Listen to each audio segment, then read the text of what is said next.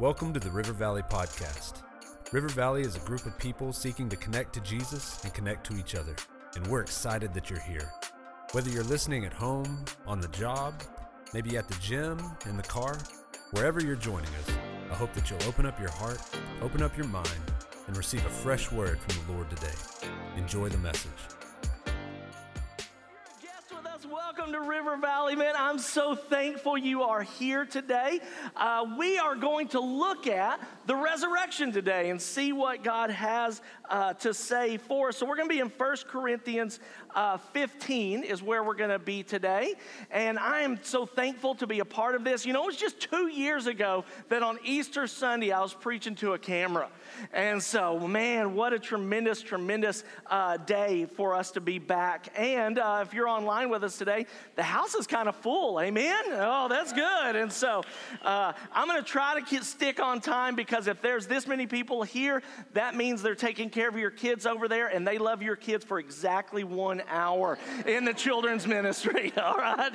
So it's a pretty sharp diminishment after that. So we're going to stick on time today. So we're going to look at 1 Corinthians 15. What I want to challenge you to do this week is that the resurrection is Easter Sunday, but the resurrection is how we are empowered for our life. So this entire chapter is what we often call the resurrection chapter. So I'm going to preach in the first part of this.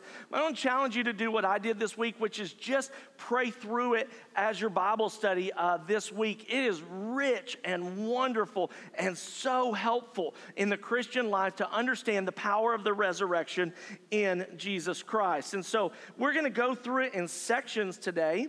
And so 1 Corinthians 15, we're going to do verse 1 and 2 first. The Bible says, "Now I want to make clear to you, brothers and sisters, the gospel I preached to you, which you received, on which you have taken your stand, and by which you are being saved, if you hold to the message I preached to you, unless you believed in vain." And so I want to talk to you first about the gospel in stages. The gospel in stages. In other words, it comes to you in progressive stages along the way. So the gospel has stages in our lives. And this is helpful for you because, especially if you're a believer today, what I don't want you to ever get this idea of, oh, this is a message for people who need to get saved. You know, the gospel is for those who don't know Jesus so they can have an eternal life with him in heaven. And that's true. But the gospel is for you. The gospel is for the most mature believer in here, and it has power in our lives, and it comes to us in stages. And so let's look at those briefly. All three that I want to show you are actually in this text. He says first, in verse 15, he says the gospel was received. The gospel was received. In other words, for the people of Corinth, the church of Corinth, at some time in the past, he says, at one point, you heard the gospel and you accepted it. You brought it into your life. Now, this is what we call justification. Justification is a moment in the gospel, and this is what it is. It is where you are instantly saved from the penalty of sin. Justification, you are instantly saved from the penalty of sin. Now, that is good news. The gospel means good news. The gospel is the story of the life of Jesus, particularly the death of Jesus, the very end of his life. And so the good news today is that the penalty of your sins have been paid for by Jesus the moment that you receive him. And you live in that from then on. That's amazing. Think about it. I mean, how would you like to be someone like me that grew up, I grew up in church, and then I drifted away, and there was a lot of years of sin. The reason that I was raised up in the Panhandle, the reason that I had to come down to Central Texas, the Hill Country, is because my reputation in the Panhandle is still there. And but the penalty is gone. I can go back and I can preach, and people can say, didn't you? Yes, but the penalty is gone. It's instant in our lives when we accept Jesus Christ, which we receive. The second stage of the gospel is sanctification. Sanctification. He says in this text, he says, you take your stand, and he said, you are being saved. In other words, you received him in the past and you were justified. Now sanctified, you are being saved over and over, day by day. Sanctification means we are progressively saved from the power of sin. Now, some of you, this is going to really, really help you, because as I've talked to people about church over the years, there is extremely common that people bring up a hard moment from their past. Well, this person, I was raised in church, or once I went to church and this thing happened, or this person said this, or I went to church and it was a horrible experience. And sanctification helps us understand that from other people's perspective. In fact, I read an article this week. It was really interesting. So they polled a bunch of people and it said, why did you leave religion?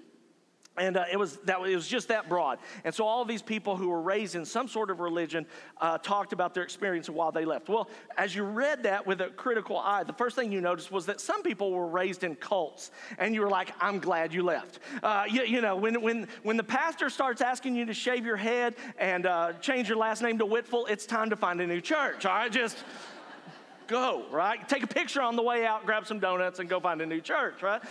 Some of them, they left for that. Now, some of them, they left because they were in a proper church, probably, it sounded like, but there was some dysfunction within that. Something happened that was weird or wrong, and that certainly happens in the life of Christ, or sometimes even in our church. We're not perfect. We're being sanctified. We're being sanctified. But the one that I found most interesting was the people that left over one momentary thing that happened.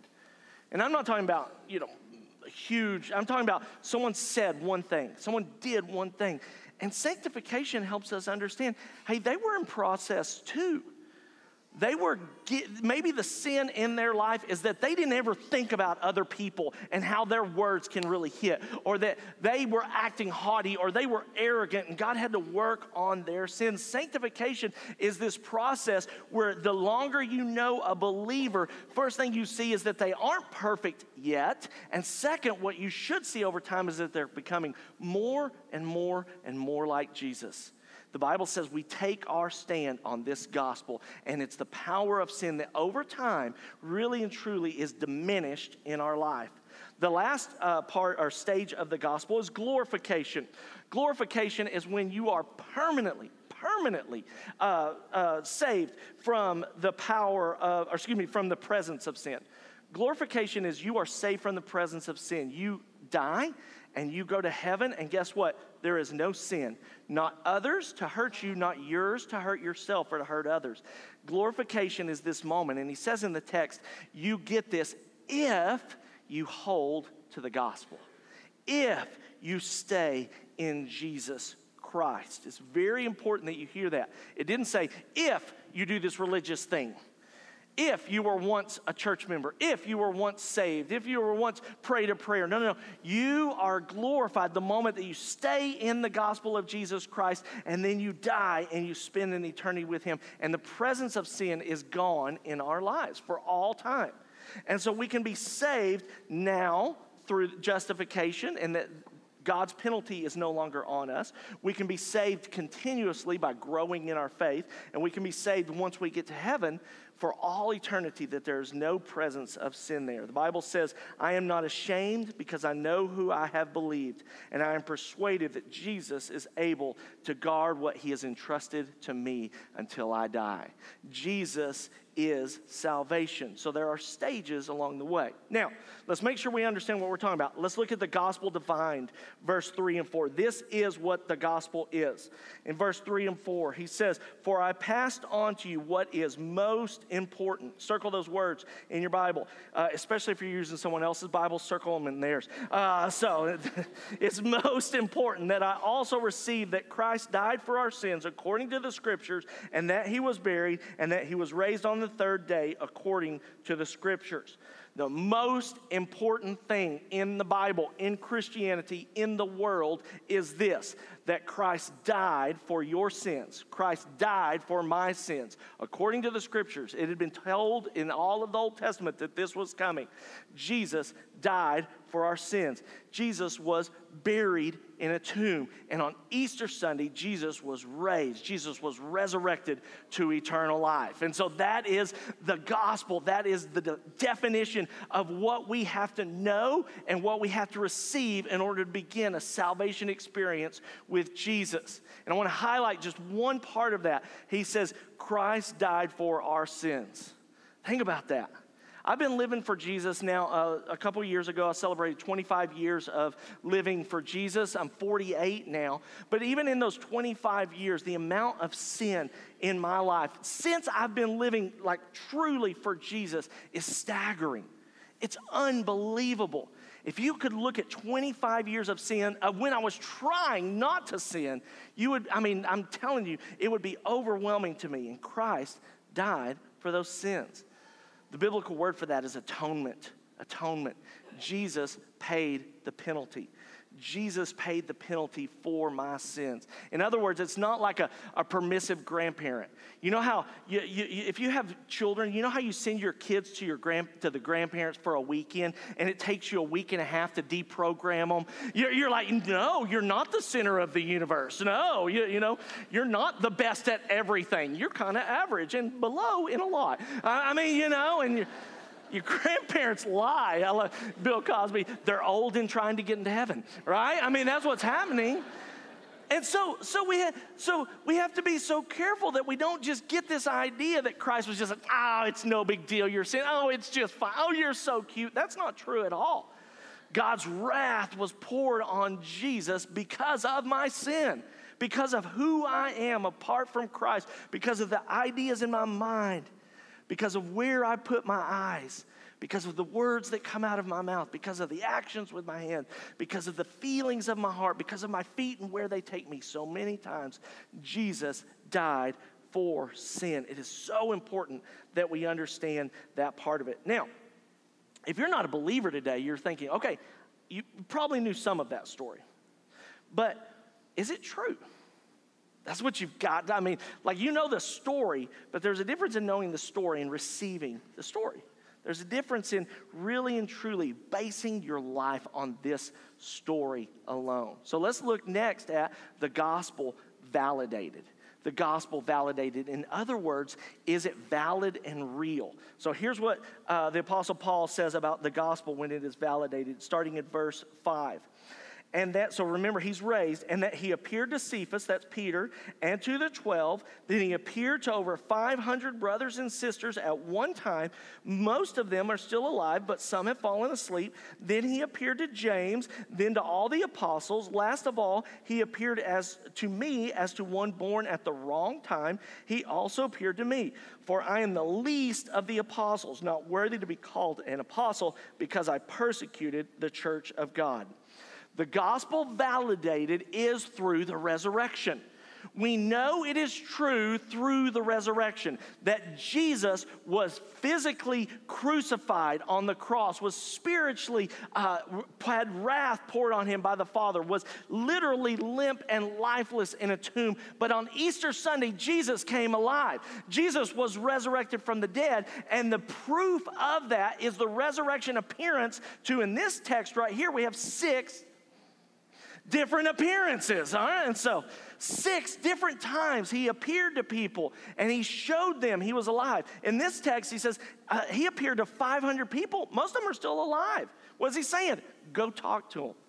Go talk to those people. They'll go, I saw him. I saw him. I was there that day when he appeared to all of those people. The resurrection is the validation, is the proof of Christianity and its truthfulness, that Jesus really is the Son of God, that he came to earth and lived a perfect, sinless life, that he died a substitutionary death, an atoning death on the cross for you and I. He was resurrected, and then he appeared.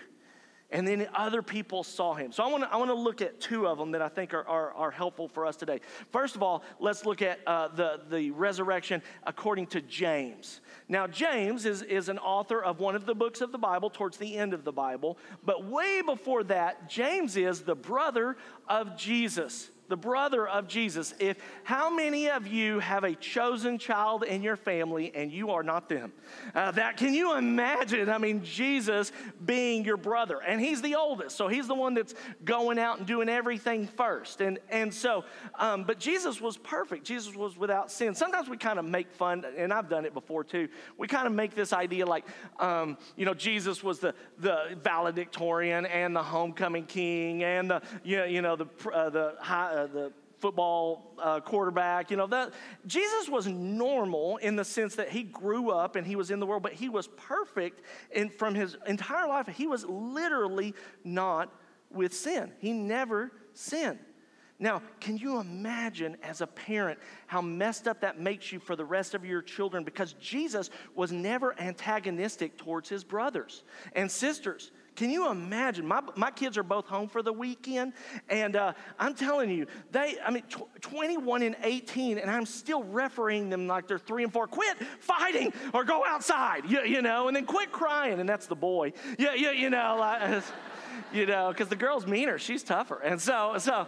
But, it's just, all the time. And I look back and I think to myself, okay, I think this is partially my fault. Because if you know me really well and I know you well, then if I ever see you in public but you don't see me, I'm going to express love by scaring you. I love scaring people. I think it is hilarious. Some of you don't think it's funny, and you're wrong. It is, I have seen people I know and crawled in the back seat of their car, and after they were pulling out of the parking lot, reached around and grabbed them. A big construction worker went, yeah! It's wonderful. It's wonderful. I had a lady one time cuss in HEB so loud that other people came around and they thought I was hitting her. And she was like, "It's okay, it's my pastor." Right? That's it. That's awesome. Oh, yes. And so I taught my children how to do this. And when they were little, they weren't really good at, you come around the corner, boo, and it works a little bit, but you've got to know how to nuance this bad boy, right? So one time Creed scared Liv, and Liv was like, "I'm going to get you back," and she couldn't, and she was like, "Dad, can you help?" And I was like, "Oh yeah." And so all day or all evening we were told, "Creed, we're going to get you today. We're going to get you today." So it was finally bedtime, and Creed was in his room, lights off, and everything. And so I walk in, and I act like I'm sneaking, but the light from the hallway comes in, it illuminates his room, and so he's like, "Dad, this is a horrible excuse for trying to scare me." You're like, "No, that's right." So I stand there for a second, and we chit chat and go on, and I was like, "I was trying to get you for Livy," it's like, "Well, that's it's a horrible attempt," and I say, "All right," and I close the door, and Creed is like, "All right, I'm off the hook." Well, he doesn't realize that my attempt was the diversion. All right, so we're like velociraptors here. All right, so I was never, because while I was sitting there and tried to scare him, and talking to him, Livy is army crawling into his room. And she is down low. And she gets to the foot of the bed, and I'm sitting there talking. And I was like, "All right, good night," and the lights are off and everything. And I told her, I was like, "You're going to want to do it really quickly, but don't. Wait, let everything settle." And that moment of like just really good, almost asleep. And I said, "Reach under the covers and grab that foot and go," and she did. And you could hear him, like over the other room.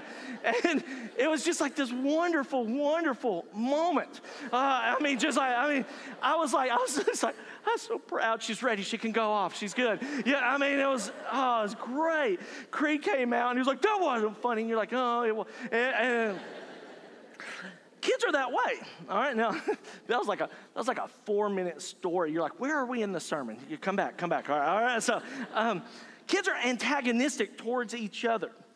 And Jesus' brothers were antagonistic towards him because that's human nature. You want to push others down by making yourself feel up. Now, Jesus never did that to his brothers. That would have been sin. But they did it to him. And we see it in the text when they're adults, no less. In John chapter 7, verses 3 through 5, at the beginning of Jesus' ministry, the brothers are on the sidelines. And it says brothers, so there's multiple ones. We know 2 of their names. But there's multiple brothers, and they're sitting there, and they're making fun of Jesus. "Wow, Jesus, if you're really the Messiah, you should go to Jerusalem because it's a festival of booths." And they say, "You should go there." And the Bible says specifically, even his brothers didn't believe in him. And they're antagonizing him. They're making fun of him. And then in Mark chapter 3, verse 21, we find the brothers, Jesus is claiming to be the Messiah, and the brothers literally say, we've got to go grab him and restrain him because he's crazy. I mean, the brothers at this point are going, some nice people in white coats are going to take you, and we're going to get you the help you need, Jesus. And they went from antagonizing him to so not believing him. They're like, he's crazy. And then Jesus, what happens? This text, Jesus dies according to the scriptures for our sins, including his brothers. Jesus is buried and Jesus is raised. And the next time we see James is when he writes his book. James chapter 1, verse 1 says, James, a servant of God and a servant of the Lord Jesus Christ. He is no longer, that's my brother. He says, he is the God of the universe, and I am his servant. I am a follower of Christ. Why? This is the crux of it all. The resurrection changes everything. The resurrection changes everything. If you bring baggage in your life today, if you bring a past in your life today, if you bring consequences that can sometimes feel overwhelming because of sin, the resurrection changes everything. And Jesus, through the resurrection, can show you new life. Jesus can take you to a place of usefulness in the kingdom of God. Jesus can forgive your sins. The resurrection, the actual physical Jesus is alive resurrection, it changes everything in our lives. And you can have it today, just like James did. And if you think you are one, you're like, well, I'm too bad. I can't. The other part of the resurrection is Paul says, he appeared to me. The resurrection happened to me. And he says, I'm one abnormally born or born early. He says, I persecuted the church. Listen, Paul is saying I was the worst of the worst. In fact, Paul says in the Bible, I'm the chief of sinners. If you want to have a sinning contest, Paul will go, you tell everything of yours, and I'll pull something out, and you go, you win. I mean, that's how bad he is. And he says, yet I am one who Jesus, the resurrection changed. So there's no one here today that brings so much baggage, so much past, so much failure that Jesus cannot change your life. And he wants to. He wants to change who you are. Now, for those of us who have been saved by the gospel, by Jesus' power on the cross, these last verses are for you. Let's look at the gospel effects. What happens because of the gospel in our lives? Verse 10 and 11. For by the grace of God, I am what I am. And his grace towards me was not in vain. On the contrary, I worked harder than any of them, yet not I, but the grace of God that was with me. Whether then it is I or they, so that we proclaim, and so you have believed. The gospel effects 3 times in this text it says grace. The gospel effects is grace in your life. What is grace? Grace is undeserved favor. Let me put it to you another way. Instead of undeserved favor, grace is something that is given to you that you don't earn. Grace is given to you through the gospel of Christ in your life. 3 times he says grace. And what happens in his life? First of all, he says, I am who I am. This is Paul. 2,000 years later, we're talking about Paul. We would have not been talking about him if he was just a persecutor of the church. He was kind of born into Jewish royalty, sort of. I mean, he was of the 12 tribes of Israel. He was in the most prominent one. He was born into this upper class family that got him all of the best education. In fact, in the text, he talks about his famous teachers, all of the things he was doing. He was on his way. Yet all of a sudden, the gospel came into his life. The resurrection came into his life, and it changed everything. And Paul becomes a church planter all over the Mediterranean. These churches that literally still exist today, and everything changes. He says, I am what I am. You know what the gospel grace in your life is? It is purpose. It is purpose. Why are you here? What does he want for you? God has a plan for your life. And Paul says, I am what I am. Gospel, the grace made it in my life. The grace brought this. I love the saying of the two best days of your life are the day that you were born and the day that you figure out why you were born. In other words, I found a purpose. I find a meaning. I find that he has placed me in this particular way. He has molded me through the circumstances of my life. He has a purpose for your life. And I'm telling you, you're not going to find it outside the gospel. You might find some worldly success, but you won't find your purpose outside of the gospel of Jesus Christ, outside of the resurrection. You will always be wondering, what am I supposed to do? Why am I here? How do I act?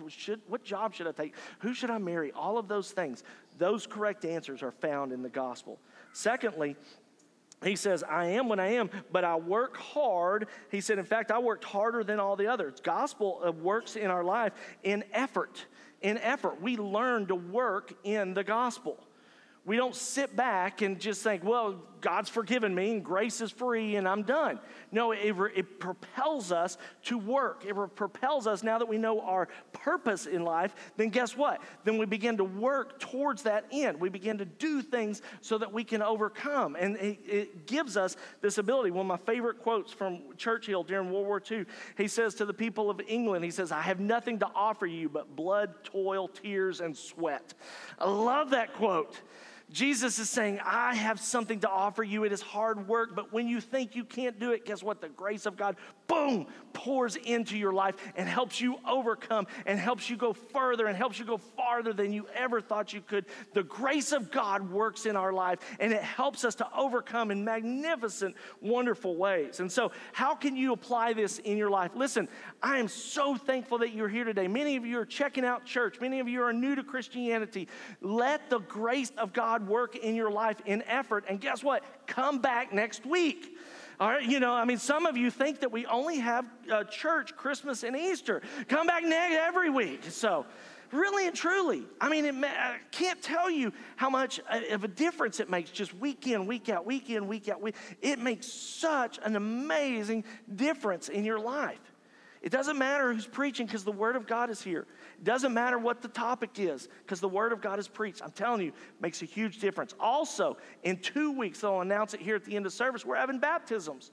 Man, take a step of faith. If you've never given, or if you have given your life to Christ, but you've never shown the world that through baptism, we're going to do that in 2 weeks. We would love for you to stand up publicly, and that's what your baptism is, proclaiming to the world, hey, I've given my life to Jesus Christ. I promise you, you'll be one of many, many to do it, but it's such a powerful, powerful testimony.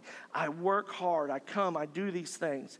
And then finally, he says, for him, he says, I proclaim this in verse 11, and that you have believed.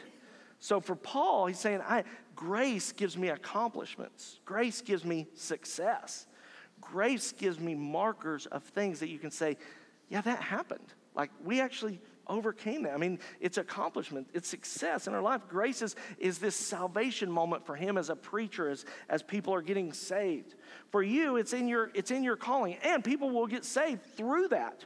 But it's amazing to me when you see what really and truly I'm following God, how your life, starts to come together. It starts to feel cohesive in nature. I have been amazed by that word lately in the life of River Valley. You guys, look around you. We're full today. 2 years ago, as COVID started, I'm sitting preaching to an empty room, and I'm like, well, we built a $4 million studio. I was like, I think I made a big mistake.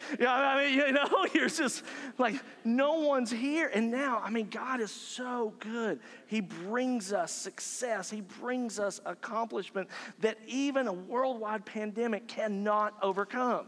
Amen? It's amazing. It's amazing, and now I get to sit in it for just a second, and then I get to think, I think we're out of room. All right, so here we go again. So we're going to figure it out. We've got plans in the future. It's all of these accomplishments. I want that for your life. Listen, this isn't some sort of motivational thing where you're like, God wants you to be healthy and wealthy and prosperous and amazing. It's not that, but there is true success in Jesus. There is fulfillment and accomplishment. I have a purpose, and I work hard, and I see fruitfulness from that. It is an amazing, wonderful journey. And we as River Valley, we as believers in Christ, we're inviting you into that. The resurrection changes everything. The resurrection changes you. Let Jesus change you today. invite you right where you are to bow your heads for just a moment. The only reason we're doing this is I just kind of want you to get alone with God, away from distractions. So today, the resurrection can be in your life. The Bible says, I received the gospel. Now again, what is the gospel? The gospel is Christ died for our sins. So let's personalize that. Christ died for your sins. In your mind, say Christ died for, say your name, sins. Christ died for your sins. He loved you even while you were a sinner. He died for you. So, thank you, Jesus. It's an appropriate response. He was buried, and then on the third day, he came alive. Jesus is resurrected. Jesus overcame sin, yours and mine. Jesus overcame the grave. Jesus overcame death. He truly is alive. Jesus is resurrected today. And if you will receive that, if you will believe in the God of the universe who loves you so much that he died for your sins, he was buried, he was resurrected. If you will let him take his rightful place, not alongside of you, not out in front of you, but on the throne of your life, where you bow your knee to his will. You say, Jesus, you are Lord. Everyone who calls on the name of the Lord will be saved. You can ask Christ today, Jesus, forgive my sin through your death on the cross. Jesus, I believe you died. I believe you were buried. And I believe you were raised. Thank you. Now be my Lord. Take control of my life.